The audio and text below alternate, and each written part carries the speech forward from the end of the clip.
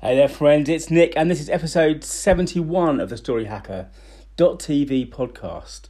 And yesterday I talked about finishing this book, Zen and the Art of Motorcycle Maintenance. And today I just wanted to, very quickly, there's an idea in there. It's a Greek idea, actually, I think.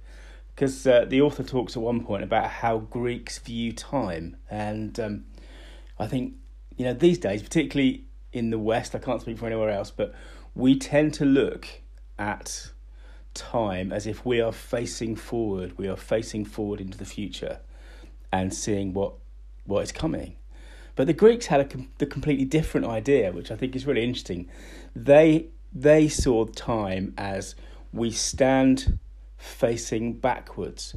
So we face into history, we face into what's happened, what's receding from us, and everything that's coming towards us is coming from behind. And I think that's just so interesting. It's one of those things where a simple idea can sort of flip your mind around. And obviously there's pluses and minuses to both those kind of views, because in some sense we feel as though we can see what's coming, but actually, can we really? Isn't it much more accurate, really?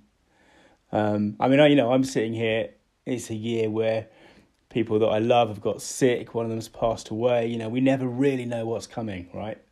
And for me, that image of standing in the sort of the river of time, facing the past and not knowing what's going to hit you from the front or from the future, I think is really kind of powerful. And I just thought I'd share that with you because it's been on my mind all day. And anyway, I'll leave you with that.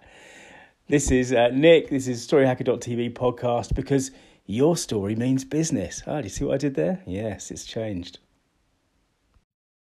Hey, this is Nick. Thanks again for listening. To dig deeper, search for story.business.